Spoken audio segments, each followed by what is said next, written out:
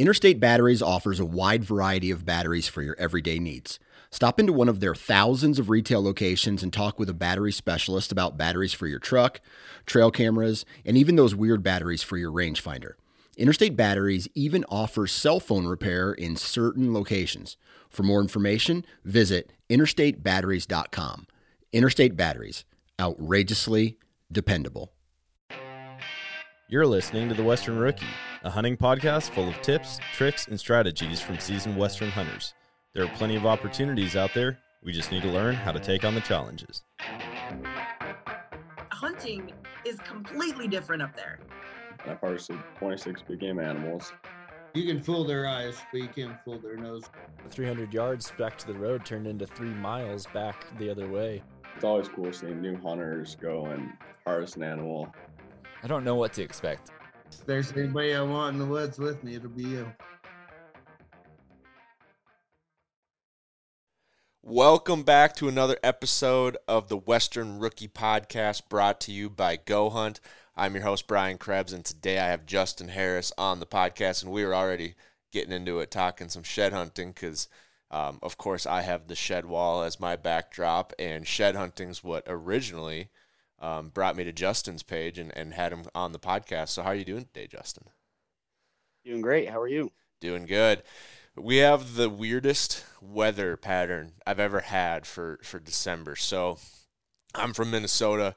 Typically by like middle of November, it starts getting cold, like below freezing, especially at night, mostly during the day.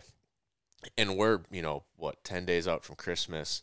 It's 47 degrees. It's rain. The grass is still green. We haven't had any amount of snow so far. Like, hunting has been terrible. I haven't seen a deer in the last 2 weeks worth of sits. It's just bad. It's been about the same here, man.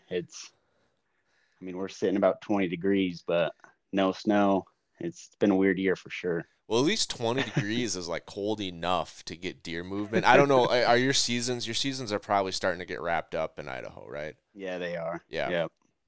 So we still have the archery season going on, and I would like to get another doe or two for the freezer. And it's just so warm. Like, all of our pictures are we got cell cams on 3 different farms, and we'll get maybe one twilight picture a day, and then everything else is at night because it's so warm. We're 25 degrees above average temps right now. Yeah. Yeah, it's a weird year for sure. I jinxed everyone in the state of Minnesota because we bought the farm, and I went ahead and bought a big, a 7-foot snowblower for my tractor. Got a new tractor this year, got a new snowblower. I'm ready. It's probably not long by Idaho standards, but for Minnesota, it's a pretty long driveway. We got a 500-foot driveway. And I had the little push, snowblower before that. And and the tires were flat. And I'm all right, we're getting something different. This isn't working out. No, I bought that, and I haven't, I've hooked it up and turned it on for fun, but we haven't had any snow. So I'm guessing this winter we won't get any snow because I went ahead and, prepared for it for once. Sure, you're itching just to try your new toy, huh? Pretty much. I got pallet forks. I ordered some pallet forks. I'm excited to try those out too. It's fun. Yeah. When we moved to we were renting while my wife was finishing residency, and so toys, what we were renting was I'm gonna get a new gun, or I'm gonna get a new, fishing rod, or small stuff, right? Yeah. Now toys for me are I want to get a 20-foot trailer. I'm gonna get a tractor. Yeah. I'm gonna get a 7-foot snowblower, a pallet. I went and picked up one of those big 275-gallon totes for water, chemical comes in. Yeah. And I just cut it apart, and we've been throwing firewood in it, and just random stuff that I never thought I would start buying this soon. I've always dreamed about owning land. I just figured it would take 10 more years. Yeah. So, it's been fun. But yeah, I'm I want to go ice fishing, and it's raining. Our lakes are thawing. Yeah. They're breaking open again. So yeah, we're just barely getting to that spot. We have about 3-4 inches there. I got some buddies that have been going out, and I'm I'll wait till it's about inch or two more. Yeah. 3-4 inches, a little too sketch for myself, but I think I'm just going to go get a set of the picks, that wear on your neck. And if you fall through, you can crawl out. Yeah. And I don't know, big person. I'm going to float. I'm pretty sure I'm going to float. So I might just rip it. The lake that I want to fish is only 7 feet deep. Yeah. But it's getting me looking forward to shed season. Now, I've been shed hunting. 2015 was the first year I started shed hunting. And it was the first year, like 2014, the fall or like the hunting season of 2014 was like the first year we really started running cameras on our whitetail farms and like getting pictures and following bucks. And then shed season comes around, and we had this one buck, and I wanted to find his antler. He had a sticker on the right side, heavy 5-point with a kicker, and I didn't know a thing about shed hunting, but I knew this guy. He was a cousin of a cousin, and he also hunts the family farm, and he finds a lot of them. So I'm like, hey, you want to go shed? Like, we can hunt your place, my place. I just want to learn. So we go out shed hunting together. Terrible success. His dog found like one little one. And he kept it, obviously, because that's like shed culture, right? Even though it was on our farm. And I didn't know that. So I was a little like upset at first. I'm like, what do you mean that you're keeping it? Like, you don't even care. Like, this is a small antler for you. But I just didn't understand like shed etiquette at the time. Yeah. And so I went home. I'm like, you know what? I'm just going to teach my 8-year-old dog overnight how to find shed antlers. I took a couple cutoffs and hid them in the living room. And he'd like watch me hide them and then go over and like pick them up and chew on them. I'm like, perfect, we're golden. Went out the next morning to the other side of the farm, and we're walking this 4-acre food plot of turnips, and all of a sudden I hear this little ting, and I look down, and his tooth must have hit the antler, but you can't see it, it's on the other side, but it's one of the top wire. I have 10 of my favorite whitetail sheds on the top wire, and it's over there. And so that was like hooked. I picked that one antler up, and it just instantly addicted. And then I went it takes is one. It took me like 5 years to have a good season. I think 3 years. I mean, I found like 1, and then 0, and then 2, and then like 2, and then I started like realizing like, oh, our farm isn't a good shed farm. Like, if I want to find antlers, I have to travel. And that was really, I mean, that's like, that's like common sense for you. It's like, yeah, I'm going to have to drive 40 miles to find some shed. You know what I mean? Because it's the mountains. I'm kind of lucky around here. I have the mountains right outside my back door here. So I'm kind of blessed at where I'm at. But obviously I do some traveling and stuff, but you understand probably more so than like Midwest whitetail guys where like you have to find them. Like, you have to scout them. Like, it's a mountain. Like, you can't just, they're not everywhere. You know what I mean? And so like for whitetail guys, like, oh, I'm going to shed hunt our own farm. Well, if they're not on your farm, they're not on your farm. Like, you're not going to find them where they aren't. Sure. And so then I started traveling a lot and doing like 100-mile years, which isn't a lot for the mountains, but it's a lot when you're hunting 40s and 80s, you know, to put on 100 miles. And I've been wanting like heavier and heavier winters. I've been finding that like the more brutal the winter is, the better the shed hunting is in the spring. Yeah, it definitely pushes them down more for sure. I mean, it's a tough call, you know, for animal health and the shed. Right, it is. It's a tough place there. Like, well, I'm not talking like last winter, like 600 inches of snow in Utah. Bad. That's bad. This one was bad. I'm talking for like Minnesota to have like 2-3 feet of snow. Like lots of snowfall. Temps don't matter to me at all.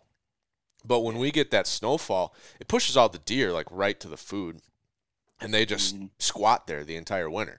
So when shed season comes, it's like it's remarkably obvious where the deer were and where they weren't more specifically. So if you're not seeing areas that are flat packed with tracks, like, don't waste your time. And then all the antlers are in one spot. But then it's kind of like if you're hunting public, then you're like everyone else can do the same thing and find them just as fast. So it's a double-edged sword. But I find like winters like this, like, I think it's going to be, if we don't get any snow, it's going to be tough because it's flat. Like, deer don't come down. There is no snow up high pushing them down. They can go wherever they want. They can find food wherever they want. You can't see their tracks. I think it's going to be really hard to shed hunt if we don't get some snow.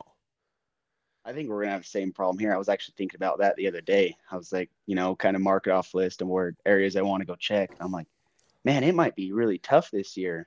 Yeah. Totally opposite of last year. I mean, last year it was tough too because we had so much snow, being down here in southern Idaho. All the animals were down in the farmer's field and stuff. Yeah. So, I mean, it made it tough there. But once you get, like, if you found access or you found that spot in public, like, then it was probably pretty easy because they were all in one spot. Yeah. Yeah. Yeah. So I don't know. Last year I went to New Mexico with a buddy, 2 buddies actually, and a camera guy, Chris, who was the best camera. He was just hilarious. He was a great camera guy. So we brought this camera. I have to tell the story. So it's me and Dan Matthews, who used to host the podcast, and a podcast guest, Stephen Walker, we've had on a couple times. And he invites us down. Super nice. Having the right tool for the job can make all the difference in the world. And that applies for Western hunts too, especially if you're coming from the Midwest like myself. Because if you don't have it, there's no going home to get it. And that's why many of us Western hunters are also gear junkies. And the same is true for the folks over at Go Hunt. They have built the Go Hunt gear shop to be jam-packed full of the best, highest quality gear needed for your Western hunt. They try out everything that gets into the shop. And if they don't like it or they don't use it, it doesn't make the cut. So if you need something for your next trip, Go Hunt has something for you in the gear shop. They've got everything from optics, gear, camping accessories, apparel, footwear. They've got packs, and they've got some of the best brands in the industry. So if you're in the market for some new gear, consider checking out the Go Hunt Gear Shop. They're an avid supporter of the outdoors. They are supporters of this podcast, and most importantly, they're supporters of you. They want to help you be more successful in the West, so there's no better place to shop for gear, information, and knowledge than Go Hunt. And if you use the code WESTERN when you check out, you're going to get 10% off most of the regular priced items in the shop. So head over to GoHunt.com, get the gear you need, use the code WESTERN, and get the right tool for the job this fall. And so Dan wants to start like YouTubing, like full-on YouTube episodes. So he has a buddy that wants to start filming, like being a photographer. And they're like, oh, perfect. Like, I'll pay for your trip. We'll come down, hop in the truck. Like, we're going anyway. So great. We could tell Chris. And Dan doesn't tell Chris anything about like what shed hunting's like, what we need, what the temperatures are. And well, to be fair, we don't really know where we're going because Steven's like, yeah, we might go to Arizona, we might go to Colorado, we might go to New Mexico, we'll see. And we're like, all right, whatever. So Chris is like, hey, what do I need? And Dan's like, I don't really know. So throw some stuff in. Well, then we start talking about shed hunting on the way out and how like, yeah, I start out in North Dakota. And, typically it's like 6 below and I'm rocking, I use snowshoes all the time. Like I've found like 100 of those antlers I've found on snowshoes. And so Chris is in the backseat like, damn, snowshoes for shed hunting? Like, I didn't bring snowshoes. And then I'm talking about, yeah, like usually. They're a game changer. I'm usually camping out and I've camped down to like 15 below before on shed trips. Mm-hmm. And Chris is like, damn, 15 below. Like he's in the backseat thinking to himself, like he told after the story, he's like, I was thinking to myself, this is some serious stuff. Shit. Yeah, like 15 below. I brought like a Mickey Mouse sleeping bag. Yeah. And then I'm showing him pictures, and it's just me with like a frosty beard, cold as hell, and the dog is like, you can see the breath coming out of the dog in the picture, and he's like, damn, that looks cold. Well, then we get to camp, and I throw out my sleeping bag, and I only have one sleeping bag. I only have a 0 degree. That's I use for everything. If it's hot, I unzip it and use it as a blanket. And so I throw out the sleeping bag that's like this big, and Chris finally breaks up. He's like, did you guys not tell me it's going to be like 0 degrees? Like his sleeping bag's bigger than all the clothes I brought. And so we're like, I was like, well, no, to be fair, that's my only sleeping bag, but we didn't, I don't know. And so like Chris was stuffing sleeping bags inside of sleeping bags and going to sleep with like all of his clothes on. And he's from Missouri. Like he's not used to being cold. And it got pretty chilly at night down there. And so it was just hilarious. Like he went into this knowing literally nothing about shed hunting. And we didn't tell him anything either. He just hopped in the truck. Had to learn the hard way. Huh? Yeah. The days were nice. And he figured, like, he's like, I got my system down now. I got a blanket. But yeah, he didn't have the sleeping bags that like I had. But that was the same year I was shed hunting like 5 below in North Dakota just a couple months earlier. Because they drop early. Like, it's goofy. They drop early in the north. Because it's like the winters are so bad sometimes. Yeah. I would definitely agree with that one. But, dude, that's funny that you say that, though, because we all have had an experience like that when it's like, I did not bring enough stuff. Why did nobody tell me this? Yeah, why did nobody tell me? Yeah, it was just hilarious because he thinks we're going down to, like, Mexico or, like, New Mexico, but, like, oh, it should be warm. Like, that's on the southern border. That's your first thought. Yeah. I think it snowed one morning. Yeah. So, yeah, it was a fun trip for sure. But yeah, it was kind of funny for Chris because he had no clue what he was getting himself into. But yeah, no, I'm really excited. So that's where I was saying last year I went to New Mexico. I'd love to get something planned this year because we had fun and we found good elk sheds. But that one thing that I'm looking forward to is getting in on like a good mule deer spot and finding like a nice match set mule deer. Yeah. I mean, obviously, I'm not going to turn down a nice match set of elk either, but like a front range type, like Montana, Wyoming style, like front range hunt, because I don't know why. I don't know what it is about a mule deer set. And maybe it's just because I've done the whitetail stuff. Like you probably the opposite. Like, man, I'd love to find like a good whitetail spot. Oh, yeah. And scoop up some whitetail sheds. But for me, it's like mule deer and elk are the next. Like I'm obviously going to do the whitetail stuff, but it's so freaking hard when you come from the Midwest to like throw a dart at the map out west. You can't scout. You can't like see where they're, herding up in February and then come back in May. Like you just got to like roll the dice sometimes. And it's kind of hard to justify a trip out. Yeah, it's kind of hard to justify like a 2-day trip out there just to get there. Yeah, I hear you. Not know where you're going. So I think I'm gonna just bounce around. Just like, hey, if we don't find any, we don't find any. We're just camping out. Nothing else to do in May. Yeah. But that's the goal, is to try to find like a big mule deer shed this year. Yeah, I mean, I've definitely found my fair share of nice mule deer sheds. I'm a mule deer guy through and through. That is my cup of tea. Yeah, like hunting too. Then is that what you're saying? I mean, see, that's a tough one with hunting, because mule deer hunting, I grew up mule deer hunting, so it has a special place in my heart, Yeah. So I'm torn between elk hunting and mule deer hunting. But for sheds, it's definitely mule deer for sure. How come? What is it about a mule deer shed that gets you more excited than an elk shed? The characteristic. Every mule deer shed is different. Oh. Whether it be something small. Elk sheds, you found a 5 point, it's a 5 point. You found a 6 point, 6 point. Once in a while, you'll have, a little kicker, a devil tine or something. But I think it's just the difference in every single mule deer shed that gets me. Okay. You never know what it's going to be. Yeah. I mean, that's fair.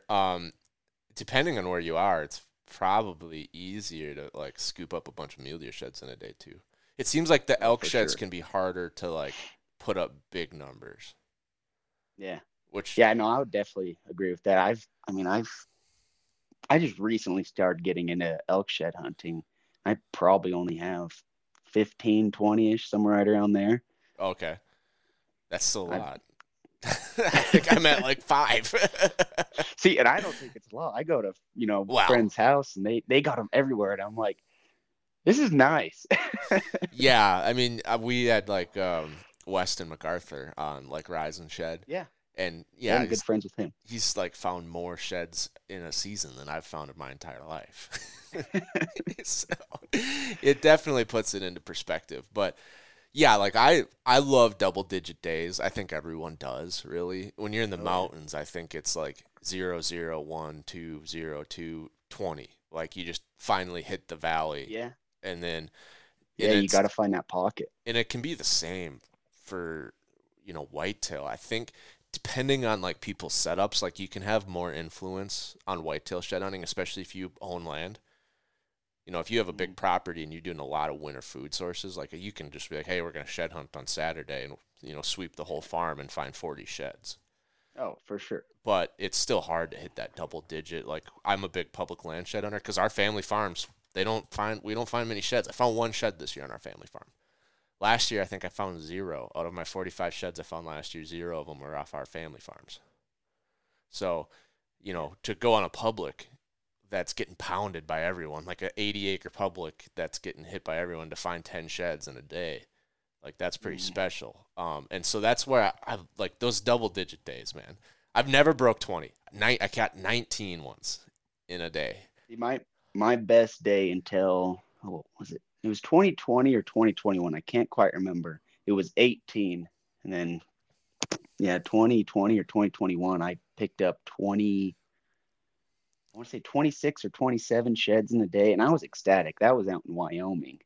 I felt like a little kid on Christmas, you know. Oh, for sure.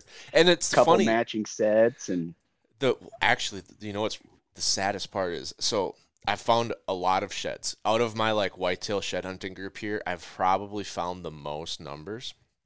And it's like all the smallest. Like I have yet to find a 70-inch whitetail shed, and all of my friends that have like I think they spend more time finding specific deer, but they're all over. They've all found 70-inch sheds, and it's just like, man, I want to find that 70. Like you'd think like the numbers that you like put up, like it should just happen statistically. Like a 70-inch shed's usually like a 155 to 160-inch buck. Like they're not everywhere, but they're out there. Like there's plenty of them. So, but I have 4 67-inch 4-points. Oh, so close. So close. Well, and that's a big score for a 4-point. I mean, that's a nice shed for sure. That would be like a 3x3 for you. So that'd be like a 150 caliber 3x3. Yeah. Yeah. Yeah. So that's a nice buck. Big heavy bone there. But yeah, that's what I'm trying to find. But I haven't matched any of my big ones up either, which is really sad. I've tried so hard. Like half of the miles I walk every year are trying to match up one big shed. Dude, there's been years. I'm like one of my favorite sheds. I have pictures of the buck. I have his left side, and I found him in 2017 or 2018. I still have yet to find his other side. It still haunts me to this day. Someone else probably picked it up. I think so. I really think so. Is it like a big one? I've never put a tape to him, but I would probably say he's 70, probably 85 inch muley. That's getting close to like a 200-inch muley, right? Yeah. 85, yeah, so that's 170. What's a big buck with? 190. Like a 20 inches wide is a big mule deer? No, I'd say that's about average. I'd say like, where that top tier mule deer you're hitting at 26 plus. Yeah, so he's probably mid 190s if he's symmetrical. Yeah. That's crazy. Well, you could do that. Have you seen the Antler Tech? Yeah, I have. I've thought about getting him cloned for sure. You should get that match set, man, that Antler Tech match. I've thought about it. I'd love to. I had those guys on the podcast before. I have a business entrepreneurship podcast, and I had them on, and they're talking about it. And the first mule deer they cloned was like it was a huge mule deer. And the first question I asked was like, how is the weight? Because that's the first thing you're going to notice, right? Because those big antlers, that weight is like what draws you to them, just picking them up. And if it's off, like, you're like, this ain't real. Like, this is a 200-inch shed, and it only weighs like, a yearling. Like, something's not right. Mm-hmm. But he's like, we weighed it, and they were within 4 ounces of each other. Oh, wow. Yeah, which is, they probably differed 4 ounces anyway. Dude, I've spent time on their page just like, do I do it? Do I do it? It's not cheap by any means. No. But you got to – I feel like whenever something like that comes up, I'm always like, okay, how do I make like a really good video that is going to like go viral and hopefully like pay for this? Right. And I don't even have a channel, so it's like it'll take a while. I think if I ended up doing something like that, I would keep the one I found and just have them do a set together on a plaque or something. It's just a full replica. To get both sides replicated? Yeah. They should be able to do it. I think that's what I would do. That's more expensive, though. It is. Yeah. No, it would be cool. It would be cool. There's a lot of companies out there that are doing some stuff like that now. With like, there must have been like a software like revolution where like all of a sudden now everyone had the software to be able to do it. Because there's like 4 or 5 different companies that I can think of that are in that same general space, whether it's like digital copies in case you lose your taxidermy, or like mini muleys we've had on the podcast, so you can get like a miniature one, or the Antler Tech cloning. I think there's a couple other people that are in that space, but it must be like something like everyone figured it out at once, I think a lot of it had to do with 3D printing. I think that was a big influence on it. Huge influence. I mean, I'm not sure, but and the CAD software for 3D printing, and like to be able to scan something and like make a model of it. But it seemed like as soon as 3D printing got big, a couple years later, these companies started coming out with, we can do this. Yeah, which is great. I love it. I wish it got cheaper. Yeah, I hope it gets cheaper so it's more realistic. I think it will. Yeah.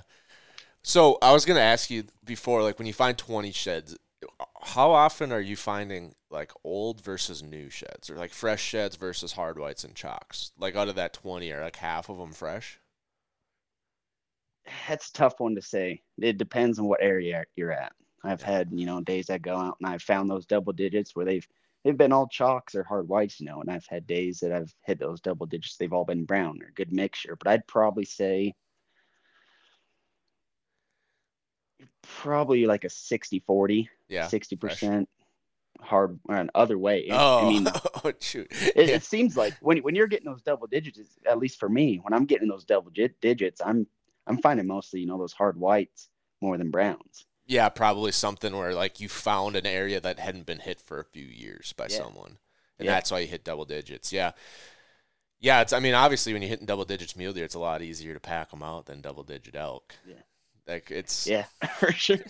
It's a lot easier to do that. We find a lot of them on where we antelope hunted in Wyoming for some reason. Like that must have been a winter range spot. I stepped on a 4-point mule deer shed as we were trying to track down my nephew. He made like a mediocre shot on a mule deer, and we're trying to run him down. Yeah. He was going around he was in the cut. The cut goes around the corner, so I was trying to get up and over and cut him off and get a follow-up shot. And I'm like looking at how to climb out of this little cut.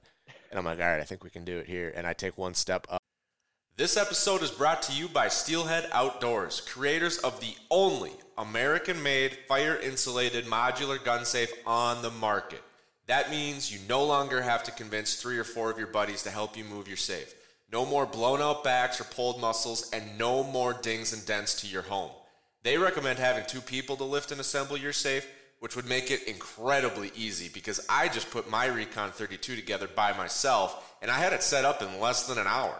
I carried each panel of my safe into my home with just my 2 hands, yet once assembled, it had the same security and ruggedness you would expect from a gun safe. They have designed an integrated door frame, so it is nearly impossible to get into your gun safe without the code, which means your firearms are always 100% secure. Before I had my Steelhead Outdoors safe, I needed to get 3 buddies to help me move my old safe in and out of my home, and it was always the most stressful part of moving. But not anymore. Plus, every Steelhead Outdoors safe is made right here in Minnesota from start to finish, which means you are supporting a local business when you buy a Steelhead Outdoors safe. Check out steelheadoutdoors.com to see all of their size and color options and pick the right one for you. And use the code WESTERNROOKIE, that's one word, WESTERNROOKIE, to save $150 on your Steelhead Outdoor safe. Up, and my nephew's like, oh, hey, look at this. And he picks up a 4-point brown in my boot track. I'm like, oh, God. I had one of my buddies. He stepped on one, didn't even realize it. He kept walking. I was like, hey, dude, that thing you just tripped over? No, it was an antler. Oh, boy. Do you sell antlers or do you keep them all? I've sold them in the past, and I kind of regret it. Yeah. In the later after selling them. But I sell the smaller ones for, dog chews and crafts to friends and family and stuff like that, or just give them away to them. But for the most part, I keep them all. The small ones are the ones that I'm conflicted about. I don't think I'll ever sell big ones, man. Like now, especially that I have a shop, like I could hang thousands of antlers in my shop. Yeah. Until the roof collapses, I suppose. But the small ones, it's like they're starting to pile up, and I don't know what to do with them. But they also aren't worth that much. Like you have to sell 10 small ones to get the same price as one big one, which you usually, for me anyway, I find 10 small ones for every big one. But I've always wanted to start a business. My wife just put a ban on any new business ideas, though, so I can't do it for a while. But I wanted to start a business with my small ones and cutting them up into small bites and selling them to like the rabbit pet community. Oh yeah, like rodents and rabbits, because they always have to chew to keep their teeth down. And then just the law of like economics, like if you the smaller you basically sell any quantity, the higher piece price you can get, right? Yeah. So if I sold a whole antler, I could probably sell what's a yearling whitetail shed worth, like $5 maybe? Like not much. $10 in a good day. Well, that would be like, isn't it like $12 a pound for like, yeah, I think it takes like 3 or 4 antlers. I think it takes 3 or 4 small sheds to equal a pound. So they're probably $3-4. Yeah. But if I chop that thing up into 10 pieces and put it in a bag, I could probably sell it for like $14.99 to someone that's got like a bunny as like a 1 month supply of like treats. Yeah, for sure. Right. And then I'm like, That's a oh, I great could also idea. I could chop the pedicles off and make like little bone chips. Like, you know, the brown things in a bag of Gardettos that everyone likes the most. Yeah. Now they sell the bag of just those. Like I could probably sell that bag for like, you know, $15 as well. So now I'm making 30, you know, well, not quite 30, but you know what I mean? I'm like making way more money than this one antler's worth. Yeah.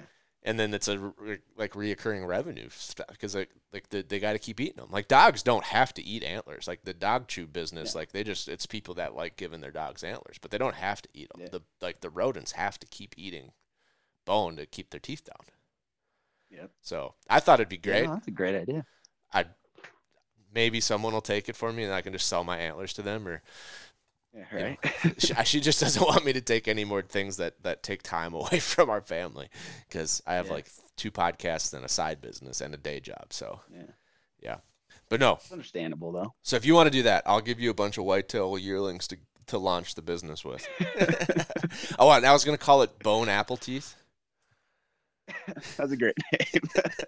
And I was gonna soak them in That's like awesome. apple juice, and then like dry them out so they have like an apple scent on them, so the bunnies just go crazy for these bones, and then their owner's like, oh, he loves it so much, we gotta buy more. That's awesome, man. I thought of the whole thing. It'd be so I much. love that. Just have like I a love little that. bandsaw. Bzz, bzz, bzz, bzz. Yeah. Yeah. You know what I started doing with all, little 2-3 inch tine ends and stuff? I started putting them in mason jars with grain stems, and I started selling those as home decor. Grain stems? I got one right here. I'll grab one. Like you like going picking weeds and putting them in a mason jar? Like, what are we talking? Oh, there you go. Yeah, that'll do it. Yeah. I'm trying to find an antler. I got it in my desk drawer, if that tells you anything about how big it is. This is the I was smallest. just looking for an antler I had. This is the smallest shed I've ever found. That sucker is just... It's teeny. I found that thing for the folks that are listening, it's a spike that's maybe 3 inches. I found it in the middle of like a CRP field in South Dakota. I just looked down. That's and I was my like, smallest. Oh, wow. Yeah, that's there. But that's what I'm saying. Like you chop that thing up into like 6 pieces, you could sell him as like $10, and you're gonna like your antler buyer would be like, I don't really want that. Yeah, like what? Like that's when you got like when you have your antler buyer and he's got the bathroom scale in the box and it's like 199.9. You're like, oh wait, throw this one in there. 200 pounds. All right. Yeah. I have a buddy that sold that's enough awesome. antlers to buy Swaro binos one year. That's Yeah. a good amount of antlers being sold there. That's what I was thinking. That could be your goal. Like, hey, I'm gonna stock up browns until I get, I don't know, 100 pounds, and then when I do it, I'm gonna get that antler matched up. You know what I mean? Like, I'm gonna sell enough small antlers to get that big one matched up. Yeah. So that'd be cool. I've always thought that like whitetails get chewed on a lot because of like the tree rats that we've got out here, the squirrels. They like to chew on them. So a lot of times it's just heartbreaking. Someone will find like an 85-inch antler and it's just chewed to smithereens. Yeah. And so I thought like that the replica business could go really well, especially if you've got a picture of what the buck used to look like on trail camera or something, to like get not just a matched side, but just to fix the one side you did find. Yeah. You know that buck I was telling you about that I have the one side from, it was my first shed that I ever found by myself. Oh boy. And yeah, I got spoiled out. So I would have he was just a quit. city buck. I would have just retired. Hall of He was a Famer. city buck, and he was living behind my house, Oh really? my old house, in a group of trees surrounded by fields, just CRP fields. And I remember going out there one day and seeing him for the very first time. And this was back in the day. I didn't have a phone or anything. No, I did have a phone, but camera had much better. Ran to the house, grabbed my camcorder, ran back up the mountain, got pictures of him. Never saw him again. A couple months later, I went back in there. Just I knew what sheds were, Yeah. Walked down into this ravine, started to take a left, and I was like, you know what? I need to turn around and go up the other way. did it right there, right on the trail. Wow. Yeah, someone probably found that one. If it was, I think so. yeah. You just knock on doors like, hey, did you find my antler? Right? I'd pay big money. I really would. I know of a person that bought a 200 and some, so he had a bunch of sheds from this buck, like throughout the years, and this buck was huge. Like he had one shed that was 107 without the spread. That's just the shed scored 107. Yeah. Wow. And he had like a match, like 2 matches, and then the one side, and then the other side the next year, and then the buck died. And the buck died on the neighbor's property in like the middle of a cattail, like frozen swamp or like a frozen pond, but out on the ice. So he could see it. He's like, that monster's like dead right there. Yeah. And so he knocked on the neighbor's door and was like, hey, this buck died. You know, I've been chasing him for a while. You know, can I go, you know, can I pay you to go take, you know, get his antlers from it, the pile, you know? And the farmer's like, yeah, I don't know, what's it worth to you? And he's like, I don't know, $500. And the guy's like, all right, sure. Sold him. It was like a deadhead that scores like 220 something. That's crazy. It's like the best deal ever, man. Like that was so cheap. I can't even fathom. Like 220-inch whitetail. The thing was massive. It was massive. I'm trying to picture that right now. It was just, it had tines. It was like a 16 by 16. Oh wow! It had tines everywhere. It was crazy. Everywhere. Yeah, it was. That's kind of what I was picturing. I'm not big gonna lie. non-typical, yeah. But for $200, yeah, or to $500, it was crazy. This is the only whitetail shed I have. I bought that one. Oh, I was gonna say that's a toad. Where'd you get that one from? But yeah. I thought it was cool. Antler buyer, I was selling him one of my sheds or one of my sets, and he's like, how much you want for that? That one's kind of cool. I can't remember how much I got it for, but it was a screaming deal. Yeah.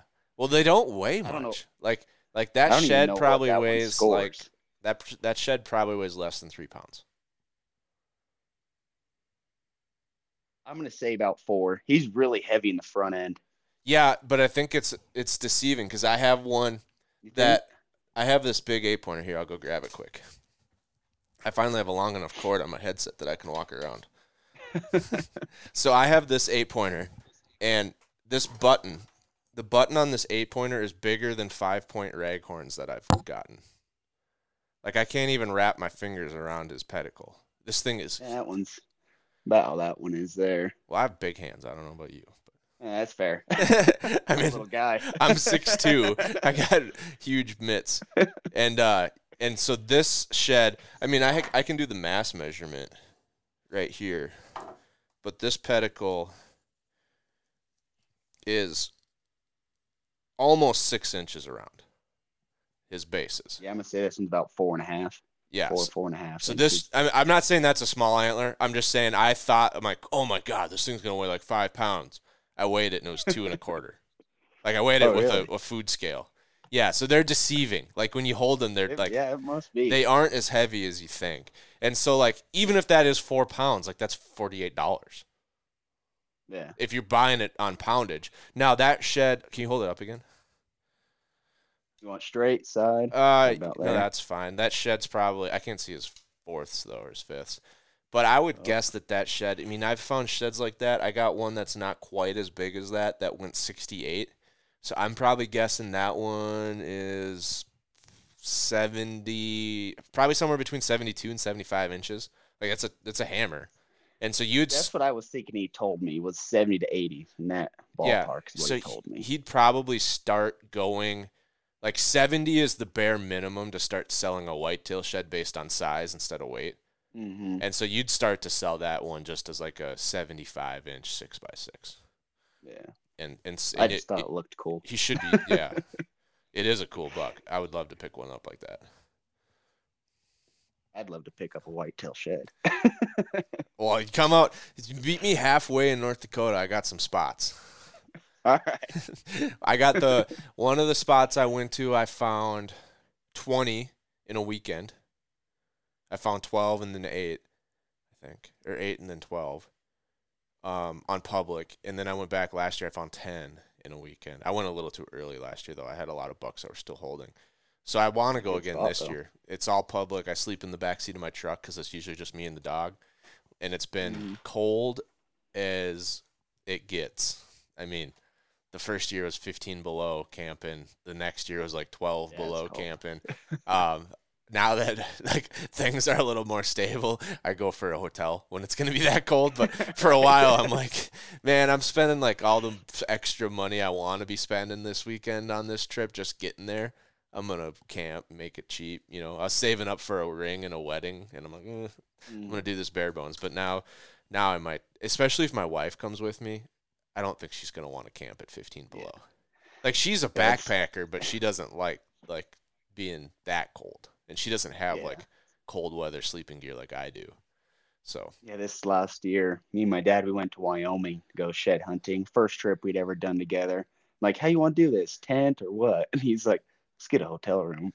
Like, you're older and wiser than me, huh? He's got that extra cash. Yeah, that would be the hotel room for especially shed hunting, because you're done as soon as it's dark. You know, in hunting, it's like you don't have to be there. You don't have to be there before sunrises. Like, I usually try to get there like as soon as it gets light, so we maximize the day. But like, you don't have to be there 3 hours before dark. Yeah. You know, you don't have to. As soon as you're done, like, you're probably making your trip back anyway. Like, you're hunting your way out. It's not like you're 3 miles back when the sun goes down on a bull, and now you got to walk out for 2 hours in the dark. And the days are shorter. I guess for you, not because Wyoming doesn't open till May, so you're almost at the longest days of the year. But when I'm doing it in February in North Dakota, those are some pretty short days. So it gets dark at 6. You're like, all right, what am I going to do for 4 hours? Like, we'll go back to the hotel, take a shower, go find a burger and some French fries. Yeah. Yeah. That's exactly what we did, too. Exactly. So that's pretty fun. That is pretty fun. I'm not going to lie. And it'd be the place that I'm thinking of would be a great spot to have like a shed camp. And I don't really care anymore because I don't live there. Like, if I can get back once a year, that's phenomenal. It was already like, when I lived in North Dakota, it was still 4 hours away. Now it's 8 hours away. So it's not like that's my spot anymore, you know? Yeah. Well, for you, it's going to be like 18 hours away. Yeah. You might as well just fly. He'll pick you up at the airport. If we did that, I probably would in all reality. Yeah, meet me at this airport at noon. I'll pick you up, and we'll go from there. It'll still be 4 hours, but yeah, right. So when you went to Wyoming, did you go to have you ever done the Jackson Hole hunt? I haven't. Oh, it's really close to you, isn't it? Yeah. Yeah. Yeah, Wyoming just, about an hour away from me. Yeah, I'm just on the other side of the mountains in Idaho. Yeah, that's okay. I don't really feel like getting trampled by a bunch of horses either. It's kind of how I feel about it. I don't want to race people up the mountain. Well, you're never going to beat the horse. That too. But... Hey, friends, if you're listening to this podcast, I know you're an avid hunter just like myself, and we are always looking to get more time in the woods each season. One of the ways that's helped me get more time in the stand is by using Maverick hunting blinds. When I'm comfortable, I stay in the stand longer, and I'm more focused on deer the entire time. I don't turn around so my hood cuts the wind, and I'm not taking shelter from the rain. The best way to stay comfortable is with a hard-sided blind, and my favorite is Maverick's 6-panel Booner blind, which allows me to rifle and bow hunt out of the same blind. The best part is Maverick has a blind for every spot. So whether you're looking for a rifle-only spot or a bow and rifle option, or even a round blind to cut the wind resistance down, Maverick has you covered. No matter which option you go with, you're going to be comfortable and sit longer in the stand for all of your upcoming seasons. Go to Maverick. Well, I mean, to be like, if they made that no horses, it would piss off everyone that goes at a horse, which is like everyone, right? Yeah. But it would make it like so much better, like so much better for everyone. Like, it would really improve. Yeah, I would agree. Because like right I just now, don't want to be stressed out trying to beat people. I just want to enjoy my time and find some sheds, Yeah, like exactly. So I had some thoughts about the Jackson thing. First of all, one idea could be get rid of the horses. Everyone's on foot. Maybe make multiple gates so it's not like 1,000 people running through the one gate. That could be an idea. I can see how that would piss off a lot of people because like when there's 200 horses, like what? Like, I might as well wait until like 3 days from now and then just walk in by myself and just try to get farther back in and sleep in there, and then like shed hunt the next day. The other thing I thought about here, 2 different ideas. The one I like the most is probably like make it not like close it down. It's not public anymore. There's 100 tickets, and we raffle them off at the Western Hunt Expo, and all the money goes towards like winter range funding. Yeah. It's like it's already a rich man's game when it's a bunch of $100,000 trucks pulling $1 million horse trailers. So you might, if it's already there, how much those would go for? Oh, thousands of dollars a pop. Oh yeah, maybe more. I don't know. Easily. I mean, especially if you made it like 20. Like you could honestly do some math. Be like, okay, if we do 100, like if you did 1,000, you're only going to get like $500 a piece or less. Yeah. If you did 100, you might get like $2,000 a piece. If you did like 20, like week 1 pass, like do it like a tag, like auction it off like a tag. Yeah. Like a 5-day tag in season 1, we're getting rid of 20 of them. You're probably getting like $10,000 a pop. You know? Yeah. There's going to be 20 people with I was like was a mule pack, grand. like a pack train. It's going to be like a guy and 4 mules. He's going to go in there, spend a week, and pull out like 500 pounds of antlers. Yeah. And he's going to make money. Back. yeah, he's going to make his money back. I don't know. That could be one option. Or just do it like lottery. Like say, hey, there's 100 of them, and we're just going to lottery them off. Yeah.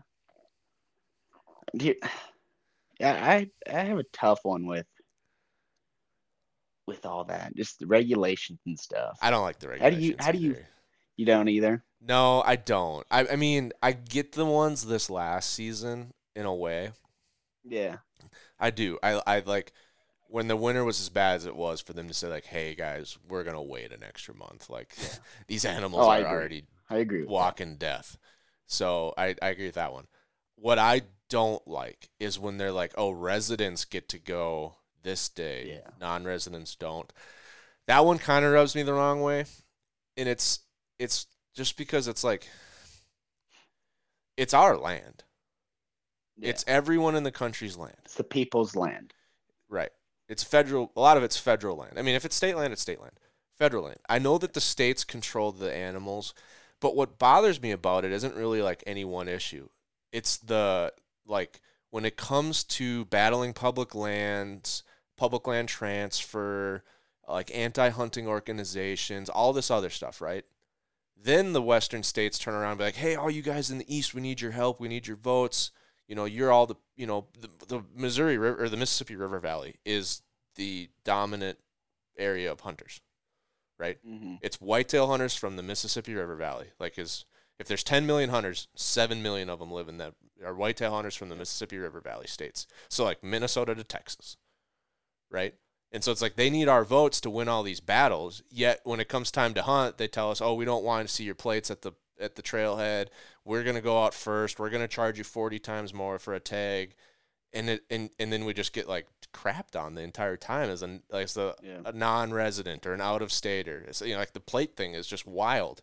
Of like people will hate on you because you have a Minnesota plate on an Idaho or a Montana trailhead, right? And it's like you guys want our help when you're about to lose this opportunity, and then as soon as we win it for you or like help you, you like turn around and tell us we can't come and shed hunt or we can't, So that's what bothers me about the regulations, some of the shed regulations I saw, because like Wyoming just did that. They just said non-residents can't hunt for like the first week. I'm not talking crap here, but Wyoming people, man, they make me nervous sometimes. Like, there's been times I've been worried about my vehicle because they're of like crazy about it. About like the trailheads, or like seeing like, out-of-state plates. Non-residents going to Wyoming. Well, I think like at least when you have an Idaho plate, you're not like they don't hate you as much. What really boils their blood is Minnesota and Washington. I'm sure. I could see that. Or California, Minnesota, and Washington are the like. You get hate on no matter where you go. I just did at Idaho. So, like, Idaho's general tags went for sale just recently, right? Mm-hmm. And so I did a post. We have a bonus series on this podcast. And before every application deadline, I do a bonus series. It's like 15 minutes. I'm just like, hey, next week, deadline's coming up. Here's what you got to know. Here's how it's going to work. And I post them, and then make clips and I put them on TikTok, and one of them went viral, and it had like, I don't know, 5,000 likes. So 5,000 people liked it. It had like 200 comments, and every single one of them was an Idaho resident that's telling me like, don't tell people this. Why would you say this? You're wrecking hunting. And I'm like, you're a resident of Idaho. Like, you should know that there's a limit. There's a specific number of non-resident tags that can be sold. And whether I tell someone that they're going on sale or they find out on their own, like, there is no more people going to your unit. Either way, like, they're going to sell out either way, and there's only like, I'm not the reason you can't hunt your spot anymore. Like, those people are going to be there either way. It's just, I'm helping someone that really wants to go know, like, hey, you should sign in at 9:30, not 10. That's the only difference I did, and they just I personally reamed don't have me. a problem with non-resident hunters. I constantly hear people, oh, they need to stay in there, stay. This is my land, I think everyone needs to get out and enjoy the outdoors and venture off into new woods. Well, that's my opinion. That's what I find when I talk to people on the podcast, and like just the people I like am around, they're all the same. Like, I love when people hunt. Like, let's go hunt. And it's like, I don't know who the people are. I would really love to see, like, out of all those negative comments that like in some way or form said that I'm wrecking their Idaho hunting experience. I want to know how many of them actually hunt. Yeah. It's like, you haven't hunted in 20 years, and it's not because of the people. It's because you don't buy a tag, you're busy, you work weekends. I don't know what it is, but I bet a majority of them don't even hunt anymore. I could see that. Yeah. Because everyone that I've talked to that's a diehard hunter is like, I don't care, I live here. Like, you're going to go to the first trailhead you see as a non-resident, and that spot's not good. I've already checked that spot out. I'm going to go somewhere else that I've been scouting all summer long and still get my bull. Yeah. And it's the way, I mean, I get it. We have non-residents in Minnesota. We don't charge them. Like, Montana is the famous case where it's like a resident's $20 to go elk hunting and a non-resident's $8.50. Like, it's 40 times more expensive. Mm-hmm. It's crazy. I think that's the worst. I've been looking at going to Texas and going axis deer hunting. Oh, I thought you meant like as a resident. No. Okay.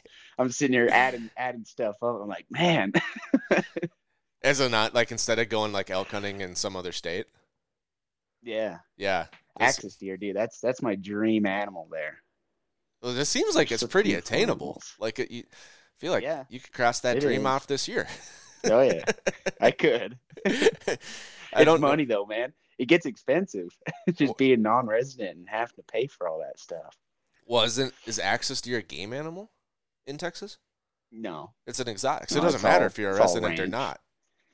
Yeah, I think the problem is as far as that goes. Yeah, the ranch. The ranch is the problem, not the resident. Yeah, the ranch. Yeah, I suppose it's probably a couple $1,000. Yeah. No, it's saying. Oh yeah. A couple thousand. So this is a real side tangent. We started talking about shed hunting, but what boggles my mind is, like, you always hear about the hog problem in the South, right? Like, all these wild pigs are just wrecking everything. And so I'm thinking, like, I'd love to go shoot some wild pigs, help out, So I start looking up stuff. It's like, $1,000 to shoot a wild. I'm like, I thought you guys had a wild pig problem. Why are you charging $1,000 to come shoot one? Yeah, like, I want to go to the ranch where they're like, hey, we need people with guns. If you have a gun, come here and shoot a pig. Come here. Yeah, right. It's like, I thought this was like a national emergency here. You guys are charging $1,000 for one trophy pig. Yeah. I mean, I'm not going to lie. I'd pay some money. I don't know. You've probably seen the videos to hang out of a helicopter. Oh, yeah. I'd pay some money for that. That looks pretty interesting. Yeah, that's $850 an hour. I happen to know. The buddy that used to host this before he gave it to me, he did that once. He did like a partnership deal where he like promoted it, and they did like a swap, and he said it was crazy, just crazy. He had like a fully automatic gun. Yeah. I don't know if his was fully automatic or not. He said it was a lot of rounds, but yeah, that looks fun. I just want to do the ones where you're like at night and there's a whole herd of them, and you're just like, just picking them off as they're running, and they don't know where to go in the dark. But I want to eat them. Not that like I would too. If I'm going to do it, I want to shoot ones that are, like, supposed to taste good, because I actually want, like, the meat. I don't want to just shoot a bunch of them and let them lie.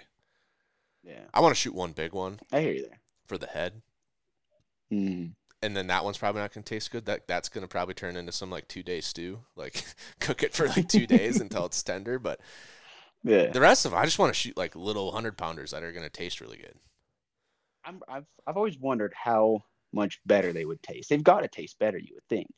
Than, Well, like your store. Jesse Griffiths is a wild game chef, and he started a restaurant in Austin that like predominantly serves dishes with wild hog.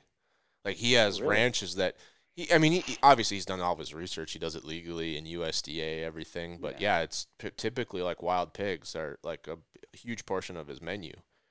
And he like part of his thing is like we're not going to get rid of this problem until we like assign a value to a wild pig and like teach people that they taste good and they're like out there anywhere. Just go shoot one. And so he says like, there's things you can do, but he's like, I can make any pig taste good. Like if it's a big old boar, I just cook it differently, like accordingly. Like you got to slow cook it, season it, keep it cold. Any meat, right? Yeah, I mean, you gut shoot one and leave it lie in the sun, but like if you shoot if you wound an antelope, if you run an antelope down with your truck, it's not going to taste good either if pumped full of adrenaline. Yeah. So yeah, no, it's all about how you taste it. But that's the funny thing about like sheds is like it's one of those things where you can do endlessly. There's no limits. That's one regulation I would hate. Like I've seen TikTokers and like content creators make funny videos like shed hunting in 2060, and it's like, well, I punched my like 2062 shed tag this year on this. You only get one nowadays. But yeah, you can do as many as you want. You don't have to worry about prep or like keeping them safe or like it's kind of like. It's not really hunting, it's gathering, but you don't have to worry about the food aspect of like, not wasting a shed antler. like anything. Yeah.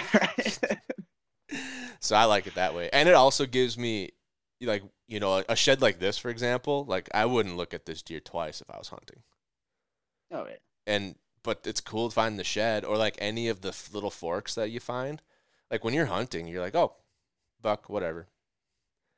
But you never like, you don't get that much excitement out of that animal. But when you pick up a fork shed, you get like way more excitement. Oh yeah. I think that's why I'm so addicted to it. Yeah. It's like hunting, I mean, it's full of ups and downs, just like shed hunting. But you only get that adrenaline spike, that one time. Yeah. With shed hunting, it's every time you pick up a shed, or every time you see a tine. Like you could have seen this sticking out and you could be like, oh, that's like the tip of its fifth, right? Yeah. And then you pull it out and you're like, oh, never mind. Or not. Our camera guy that we went to New Mexico with, he was like running the camera, so he wasn't really shed hunting, and so he hadn't found any sheds. And so we're like, hey, we got to get Chris a shed. Like we got to find one. So he's on the phone for like an hour or something, half hour with his for work. Walking around, and he turns around like they've been sitting in the spot for a while eating a sandwich, and he's been on the phone call. He turns around, he's like, oh, hey, there's a shed. And then he goes back to talk, and it was buried. And so all they saw was like, it was literally like this much sticking out, like your two fingers. And they thought it was like a seventh of a hammer, right? Just buried. And so they're all excited. He finally ends his call. They start digging it up. They think it's going to be this monster. It was the world's smallest 4x4. Like it was a 4x4. It was a 4-point elk shed that was maybe 12 inches long. Wow. Yeah, and it had all four little points. Yeah, it looked like a Coues elk. So when I find stuff like that, I'm wondering like, is this an animal with really great genes? Right. Or is he just going to be a freak when he gets older? Like, what's like if that was if he should have been a spike, probably would have been a good like he had the same number of inches as a spike. It's just like take your spike bull and cut the last 2 inches off 3 times and then glue them back on, and that's what it. You know what I mean? Like it was the same total amount of bone, but no, it was pretty funny. I wanted to ask you you did the Wyoming trip with your dad. You said this for the first time. Like, did you just throw a dart at the map and be like, here's the area where there's deer in the summer, and then like you like draw a line between the the high ground and the low ground, and you're like, there's ways you can find out where the winter ranges are. You just pick one and go for it? I mean, so that was my first trip with my dad. I've been to Wyoming dozens of times. Okay. So I kind of have some spots, but well, like if you're going to go the first time, do you just like, is that kind of how you start? It's like pick a winter range next to a summer range and try it, and then go low, go high, try to find the elevation band, but just pick a spot and go? Or is there like more to it than that? For me, have you ever shed hunted Wyoming? No, I've hunted Wyoming and found sheds. Okay. I want to, like, it's Wyoming, on my list. Wyoming is a different breed. At least it seems like I kind of just pick a spot and go. It seems like everywhere I went, I found sheds. It's different out there, man. Well, that seems exactly like just pick a spot and go. Yeah, pick a spot and go. Okay. So it's Exactly not what I that did. hard. Like, you might not find the gold mine of like 400-inch Yeah. Browns, but because that's the worry. It's like, man, am I going to drive 800 miles out here and spend 4 days and not find a single antler? Because no one wants to do that. Yeah. So I think it's just to pick a spot and go when it comes to Wyoming, honestly. is that the same for like Montana? Like, obviously, if you're looking for like elk, you got to be next to like some elk summer range. So like, you got to have some black timber somewhere, or like Idaho, like do a little bit of research. I've never shed hunted Montana, but I would assume it's a lot like Idaho.